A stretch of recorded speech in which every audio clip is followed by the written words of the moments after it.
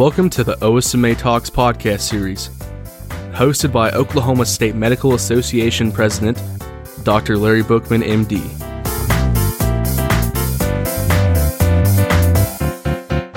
Hello and welcome back. Over the last few months, I've been conducting a series of interviews of Oklahomans who are leading the effort to reverse the downward trend in Oklahoma's health outcomes.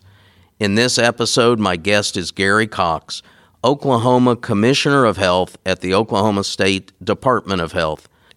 Commissioner Cox is Governor Stitt's choice to lead an agency dogged by controversy over the past decade, yet one that is responsible for protecting and improving public health. Here is my interview with Commissioner Gary Cox of the Oklahoma State Department of Health. I want to welcome everybody back to OSMA Talks. We are honored today to have Commissioner Gary Cox, the new Commissioner of Health for the state of Oklahoma. Commissioner, thank you for being here. It's a pleasure to have you. We look forward to your term as Commissioner and all that you're going to accomplish. Thank you. You want to start out by letting us know what's your background that you became the Commissioner of Health, and what do you expect to accomplish? Okay, thank you. Well, my background is I started actually as an educator and then moved from there working in public health in Tulsa. And I worked as an environmentalist and then a number of other jobs in the public health system. Became the director there and was the director of health for about 15 years. And then was recruited to come to Oklahoma City and become the City County Health Department director. And so I was the director there for 10 years. I've had the privilege of operating both in leadership positions in public health at the state level as president of the Oklahoma Public Health Association in the past, and at the national level as well. I served as the president of the association that represents all of the local health departments, the 2,800 in the United States out of Washington, D.C., and so it's been my privilege to be involved in a number of leadership positions throughout the years. So you bring a lot of experience to this office. Being the Commissioner of Health, our governor ran on the idea of becoming a top 10 state. Can you let us know what some of your plans are to bring us up to a top 10 state? Okay. Thank you. I mean, that's a good question, and I certainly agree with the governor on his lofty goals. And I think the first thing is, and I wouldn't have agreed to do this job if I didn't agree with his priorities. And his priorities, as you know, are an increased priority on health, on education, on criminal justice reform, on efficiency in government, effectiveness of government. All those things I certainly agree with, and we're in lockstep together with his administration. And I think that's one of the important things about how do we get to be a top 10 state. I think, and that's by realizing that there is an interdependence between health, education, and the economy and jobs. We know that the most powerful predictor of poor health is actually educational attainment. Secondly, it's poverty. And those things are all related. And so we have to look at this in a holistic view if we're going to make a top 10 state. We have to work with the educational system, we have to work with commerce and jobs, and we have to work with the health system as well. It's going to be a tall order, but Oklahoma in 1992 was 32nd in health, not 47th. Right. And so we've done it once before, and I think we can go beyond that.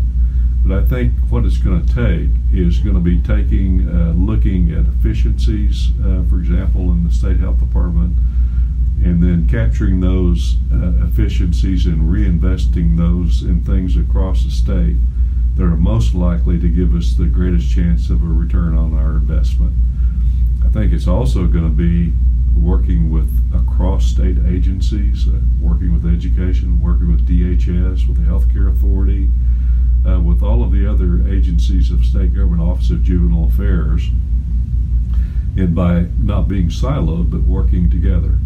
And so I think it's also going to be forming private-public partnerships, such as working with the Medical Association and many others, the hospitals and others. And it's going to take, we're going to really have to the job is too big just for any one agency or one or two agencies to do.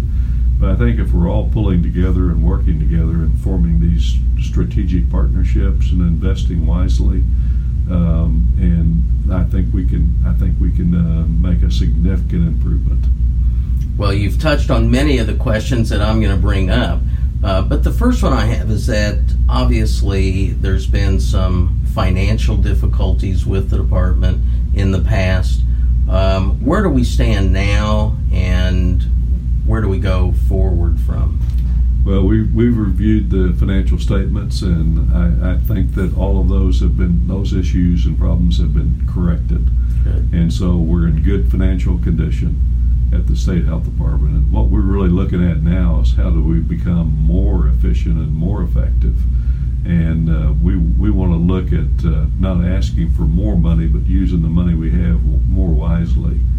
And where possible, capturing those savings and then reinvesting them and actually at the local level, at the community level where health actually happens. Before we get into some of the local problems in this state, obviously Medicaid expansion is the big elephant in the room right now. The legislative group is working on expanding federal dollars. There's a petition on Medicaid expansion. Where do you stand on this, and what do you see as the best future for Oklahoma? Well, I stand with the governor because I work for the governor, and so, and the governor and I have had this discussion before, and I said, you know, to become a top 10 state, we can't do it without expanding insurance to more people. We have to have more people covered. We have a 14% uninsured rate in Oklahoma. And we're not going to get to a top 10 without getting insurance access to medical care to more people. Now, how you go about doing that is up to the legislature and the folks that are working in that arena. There are many ways of doing it, with Oklahoma's plan, with doing our own plan, working with the private sector to make that access to more people very successful.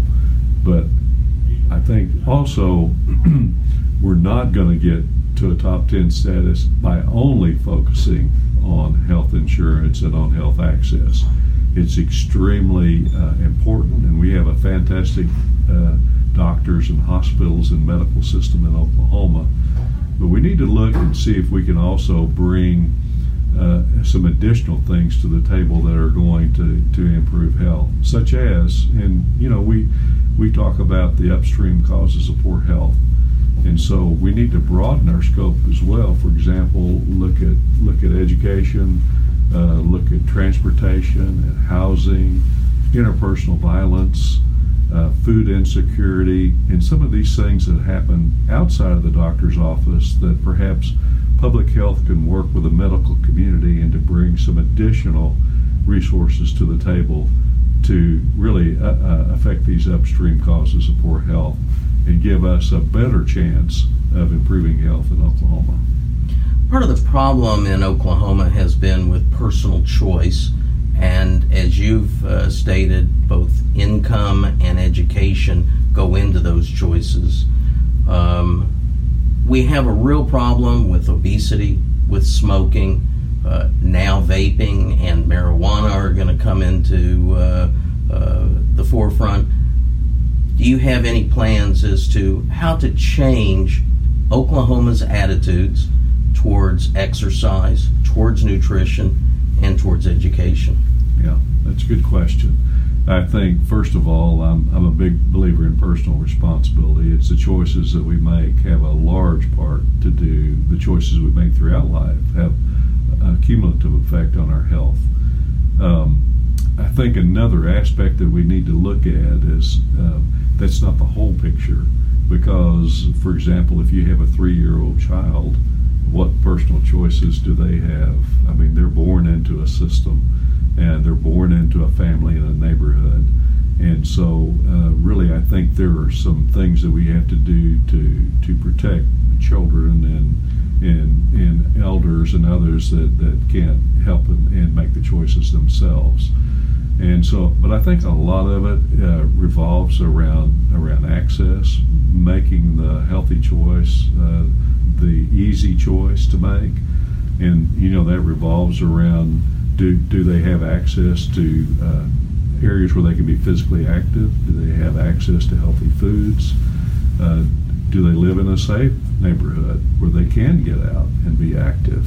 Are there walking trails? Are there bicycle trails? Are there parks and things of that nature? So I think, is there access to good medical care for enough Oklahomans? And so I think all those factors we need to look at and be aware of. I was fortunate enough to serve on the governor's health transition group, and one of the things that we proposed was, when I grew up in Oklahoma, exercise was a part of the school curriculum. It's been taken out of many schools, if not all schools. Nutrition in the schools, getting rid of the Coke machines and putting water machines, getting rid of the candy bars and putting fruit. Those are things that the governor can actually do. Are there plans to change our school systems? I think so. When I was the director at the Oklahoma City County Health Department, we had a new superintendent, Dr. McDaniels, came in. He's a great leader. And so I asked Sean, I said, Sean, knowing the link between education and health, what can we do to help you? What's the single most important thing we can do to help you? You know what he told me? He said, after school programs. He said, we need after school programming. And so we were working in Oklahoma City on taking the lead on 2 schools to bring in partners to do after school programming. And in that, we were going to look at the upstream causes of poor health. So if they come in, and a lot of these kids, they have behavioral health issues, so get them a counselor there after school. A lot of them come in and they're hungry, so let's feed them. If they don't have clothes, let's have a clothes closet. Physical activity, there's a gym in these 2 schools, and so they can come in and they can play basketball, they can go out and play soccer, they can be physically active. And so looking at, and if they have needs of that family, then connect them using community health workers to resources in the community that are available to them. And so I think by doing those sorts of things, by working with kids, because I really think kids are the place we need to start, and you can't start too early, and it's never too late as well. But I think that's where our real opportunities are. And I know the governor is one of his priorities is childhood obesity.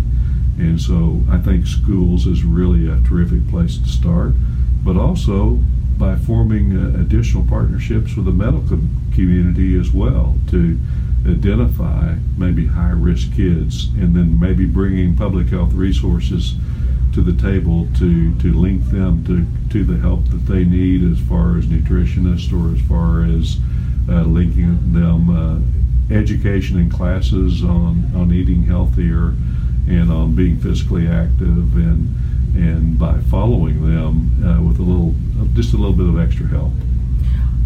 You talked about access, and we'll get into access here in a minute, but certainly in the schools, volunteerism among the medical community, among the health delivery community, from dietitians to physicians to social workers, all would be interested, I think, in helping if there was an organized platform that we could provide volunteers throughout the state. And what they did in Oklahoma City is important, but it needs to be the entire state. And as we well know, certainly the rural parts of the state are in great need of better access to better health care.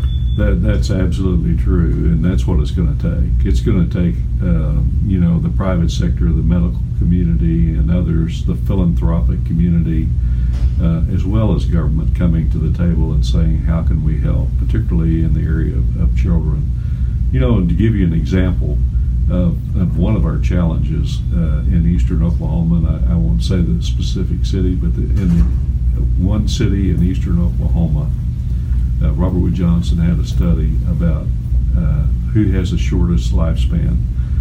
And this city had the average age at death was 56 years old, which is 23 years less than the national average, 20 years less than the average in Oklahoma. And so that's right here in Oklahoma. And it was less than some of the African countries. Yes, it was. If that city would have been a country, I think it would be like 220th out of 230 or 40 countries in the United States.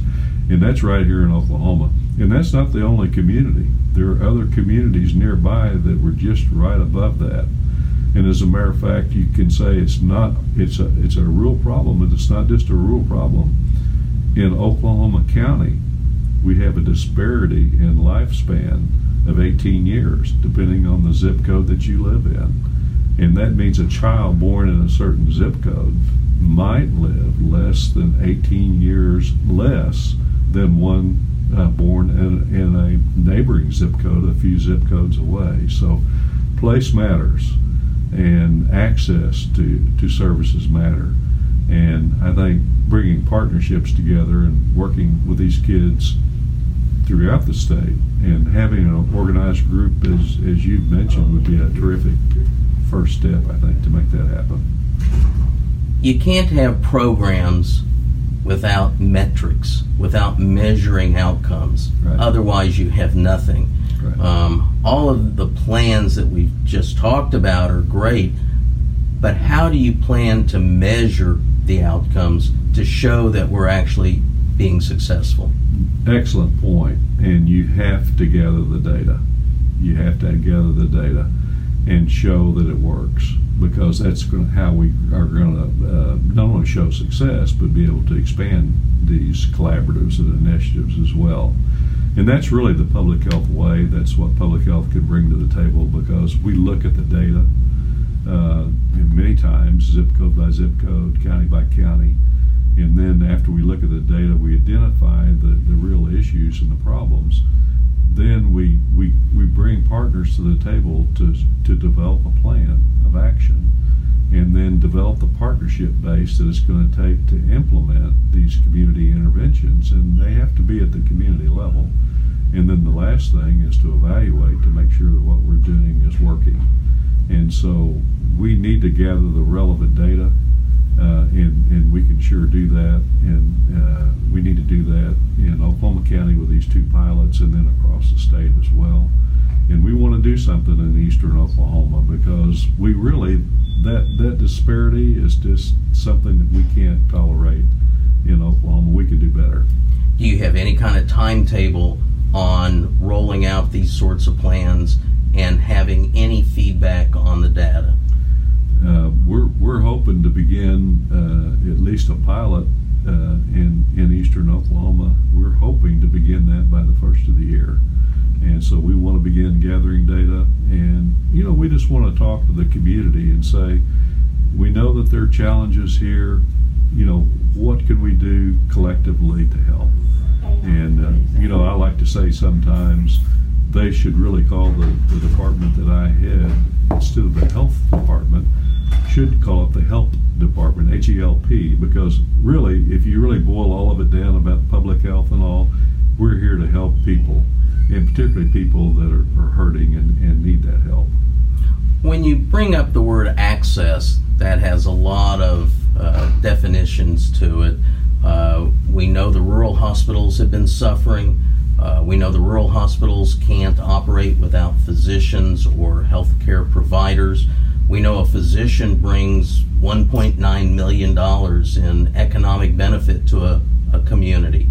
Dollars alone are not going to be the answer.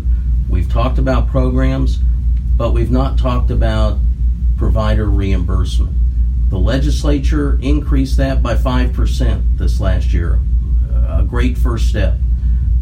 But over the last 10 years, we've had a 13.5% drop in reimbursement. Do you see proposing any improvement or working with the legislature to improve reimbursement for the healthcare providers? We would support working with the legislature to increase those reimbursement rates. I think they're critical to getting in full buy-in and involvement from more people and more providers. And so I think that's critical, and those rates are really down in Oklahoma. But there is a great first step that has been made, but we can do better. And another area certainly the legislature has addressed, providing more than $60 million for graduate medical education.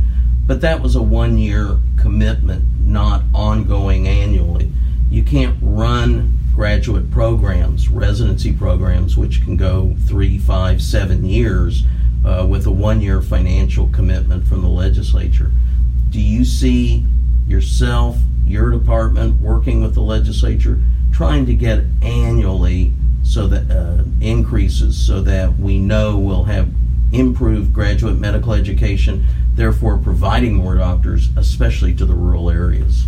I think that's extremely important, because we know with the graying of America and the graying of Oklahoma that there's going to be a greater demand, and so opening that pipeline and providing more providers, and particularly in urban areas, but particularly in rural areas as well. And I think you mentioned hospitals and rural hospitals, and the governor and I have had this conversation on several occasions. What can we do to work collaboratively between county health departments and rural hospitals and others, bringing partnerships together to see how we can be more efficient and help each other more? For example, we've done a couple of pilot projects in Oklahoma County with hospital systems where we've used community health workers on frequent users of the ER, and maybe educate them and work with them on wellness classes and other things to keep them out of the emergency room. And that's going to be less cost, uncompensated cost. And so I think by doing some of these evaluated efforts, we can work with rural hospitals and see where we can work together to be more efficient and be more effective. Certainly the Oklahoma State Medical Association is proud that it has worked collaboratively with certain partners, including TSET and Blue Cross here in the state, to bring primary care physicians to Guymon and to Idabel, and we're looking for other partnerships. Certainly we'd like to partner with others in the state that want to help bring primary care doctors to our rural communities. That makes a big difference if people have access to a physician locally, the hospital locally, therefore access outside of the emergency rooms hopefully can be accomplished, and as you say, at a much lower cost. Absolutely. You now head the Department of Health, and we have a Secretary of Health in Secretary Loffridge. How will you all work together? And as you talked about earlier, the communication between all of these health-related agencies, which in the past has not been very good. They've really not communicated, and that causes inefficiencies in our state. What are your plans, along with the Secretary of Health, I know it's both of you, but to bring this to better communication for better health outcomes? Well, I mean, that's an excellent question, and we've worked very closely with Secretary Loffridge already, even before I was actually formally appointed. And so we've had a number of discussions with the Secretary and with the Governor about how do we break down the silos and bring these state agencies together. We were on a panel earlier this week, and several of the secretaries and the agency heads were there, and we were talking about it. And we had education there, OJA, Secretary Buck, and so we talked about the things about the Healthcare Authority. And so we've already met. As a matter of fact, my first day on the job, the governor called and said, I want you to come over, we're going to have lunch. And he had all of the health-related agency heads there, along with the director of TSET. And we sat down and talked about working together. And so I think it's just something that the governor, it's a culture that the governor has instilled, and it's one that we agree with. And we know to be, and I think really DHS, Justin Brown, I think they all recognize that the problems are too big for us to work alone. But if we work together, we're going to have some success. Well, we also have crossover of patients where they may be in mental health, they may be here, they may be there. That makes little sense for efficiency when under one vision they could have the help they need, but with everybody working together instead of independently. So I think that we all see that. It's how does it get accomplished? At least what we've been told is the computer systems don't really communicate well. So the heads can communicate, but if the bodies aren't communicating, that doesn't really help. So do we see that in the future? I think so, and I think you hit on an important point. I think the first thing to getting folks to work together is forming relationships. The governor's, there's nobody better than the governor with doing this, and he's encouraged all of us to do it. You form relationships, and we're here to help. We're here to work. It's not about turf. It's not about any of that, but we're here for a common purpose. And so I think that's really gelling and beginning to work very well. As far as the computers and the medical records and things of this nature, I know Secretary Loffridge has worked real hard, the governor, on trying to have a statewide health information exchange, and that's going to come out very soon.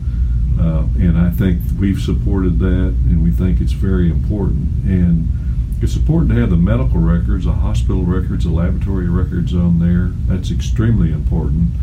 But it's just as important, and we want to work towards this as well, to have, for example, LinkedIn social service agency records, and perhaps even the correctional records, because 95% of the people that are in the justice system are going to come out and be our neighbors and our family, and so we want them healthy as well.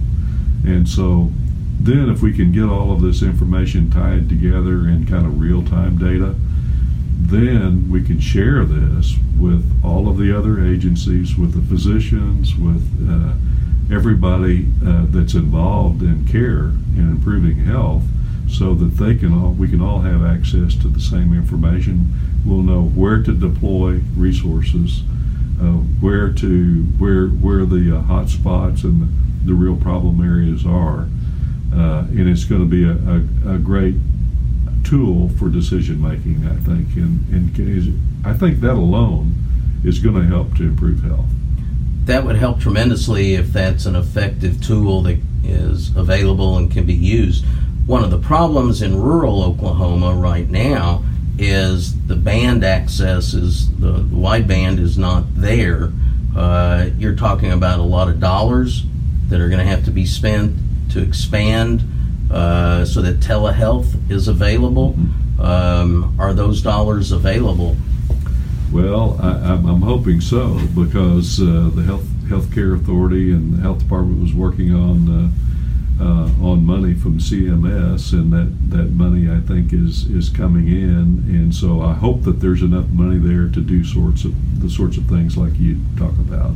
Okay. Those have been some of the easy questions. Now I want to get into a hard one, and that's obviously one of the discussions today is vaccinations. We've had the largest measles outbreak in the last 25 years in this country. We're still seeing new cases come up. What is your stance on vaccinations in Oklahoma, where we currently stand, and where should we be looking to go? Well, I think it's the most effective way, really, to prevent the spread of disease and to keep children healthy. And I've just got a few numbers here. Of course, if you look at 19 to 35-month-old children, we have 67% that are up to date. So we're in the lower half of the United States in the 19 to 35 months. If you look at the kindergarten, then we're up to 91% of up to date. And so But a little bit of a disturbing thing is that there is a trend for more and more exemptions in that area, and so as you know, we want to our goal, for example, in measles, to get our herd immunity is 95%, and so we just don't want that number to get too low. We want to protect as many children and adults as we can, and so vaccinations are extremely important. Matter of fact, next week, statewide in about 22 different locales, we're going to have free flu clinics across the state at county health departments and around the state. And so we encourage folks to come out, and if cost is a barrier, we don't want it to be. And I know in the past, for example, 2 years ago in Oklahoma County, we did a drive-through flu clinic, and we had folks that came out there who it's the first time they were in their 60s, and it's the first time they'd ever gotten a flu vaccination. And they just simply, we think, well, a $10 fee, but they just simply couldn't afford it. And so we had folks come out that had physical limitations, disabled, and they came out in the car because they couldn't simply get out and make it to another locale. And so we had folks that were riding the bus out there and all sorts of things. And so we want to try to work with the medical community and make these vaccinations as available as we can. And we want to partner with the Medical Association in helping that along. We certainly support vaccinations, and I think it's important that we're not just talking measles or just flu, but there are a lot of vaccinations. One of the reasons we did away with polio from the 50s and 60s is because of vaccinations. I know when I was a child, we went into the school and we got all of our vaccinations done. So vaccinations are an important part of medicine. Preventive medicine is far more efficient, effective, and important than trying to treat the disease after it's already started. Much more, yes, and much more cost effective, and of course it saves health and lives as well. And so that's absolutely true, and we certainly support that. One of the things that you mentioned earlier is public-private partnerships. Can you expand on what you mean by that? And certainly that's part of Insure Oklahoma's background is public-private partnerships with business. Can you expand how that would be done in Oklahoma and what you mean by it so people understand? Well, I think it's just bringing folks together that have a common interest in improving health. Just use that as an example. And then bringing hospitals, physicians, philanthropic groups, the public sector, government and governmental agencies working together, businesses, the faith community, because in Oklahoma the faith community is large, and having them involved I think is real critical as well. And so some of those groups, the business community, the faith community, the medical community, and government, and trying to bring that group together, number one, to be aware and say that health is a priority in Oklahoma. And then coming up with some solid, having the private sector be part of the plans and the solutions to really bring the resources to bear by combining the public and the private resources together to be more effective. Yeah, I think bringing the priority of health to the forefront of both government as well as the public is what is going to be the hardest, but is also the most important. We've had quite a few different topics that we've talked about. Are there other topics or other discussion that you'd like to have before we end this? Well, we've covered a lot of ground, and no, we just appreciate the opportunity to work with you and to work with the physicians and medical providers across the state, the hospitals, and I think working together And with the leadership of the governor and his administration, I think Oklahoma is going to get this done. Well, I want to thank you for being here. And from the Oklahoma State Medical Association, I want to thank everybody who has watched this today. I hope you'll continue to tune in each week as we bring more information about healthcare in Oklahoma and the importance of partnering and personal responsibility. I think those are the two takeaways from today. The Oklahoma State Medical Association certainly wants to partner with our legislative leaders and our governor and all of the different agencies to improve the health of Oklahoma. Vaccinations are a part of it, but so is education. And we will work together to improve Oklahoma and hopefully make us a top 10 state. Learn more at okmed.org and on Facebook, Twitter, LinkedIn, and YouTube. Have a question for Dr. Bookman? Email him at osmatalks@okmed.org.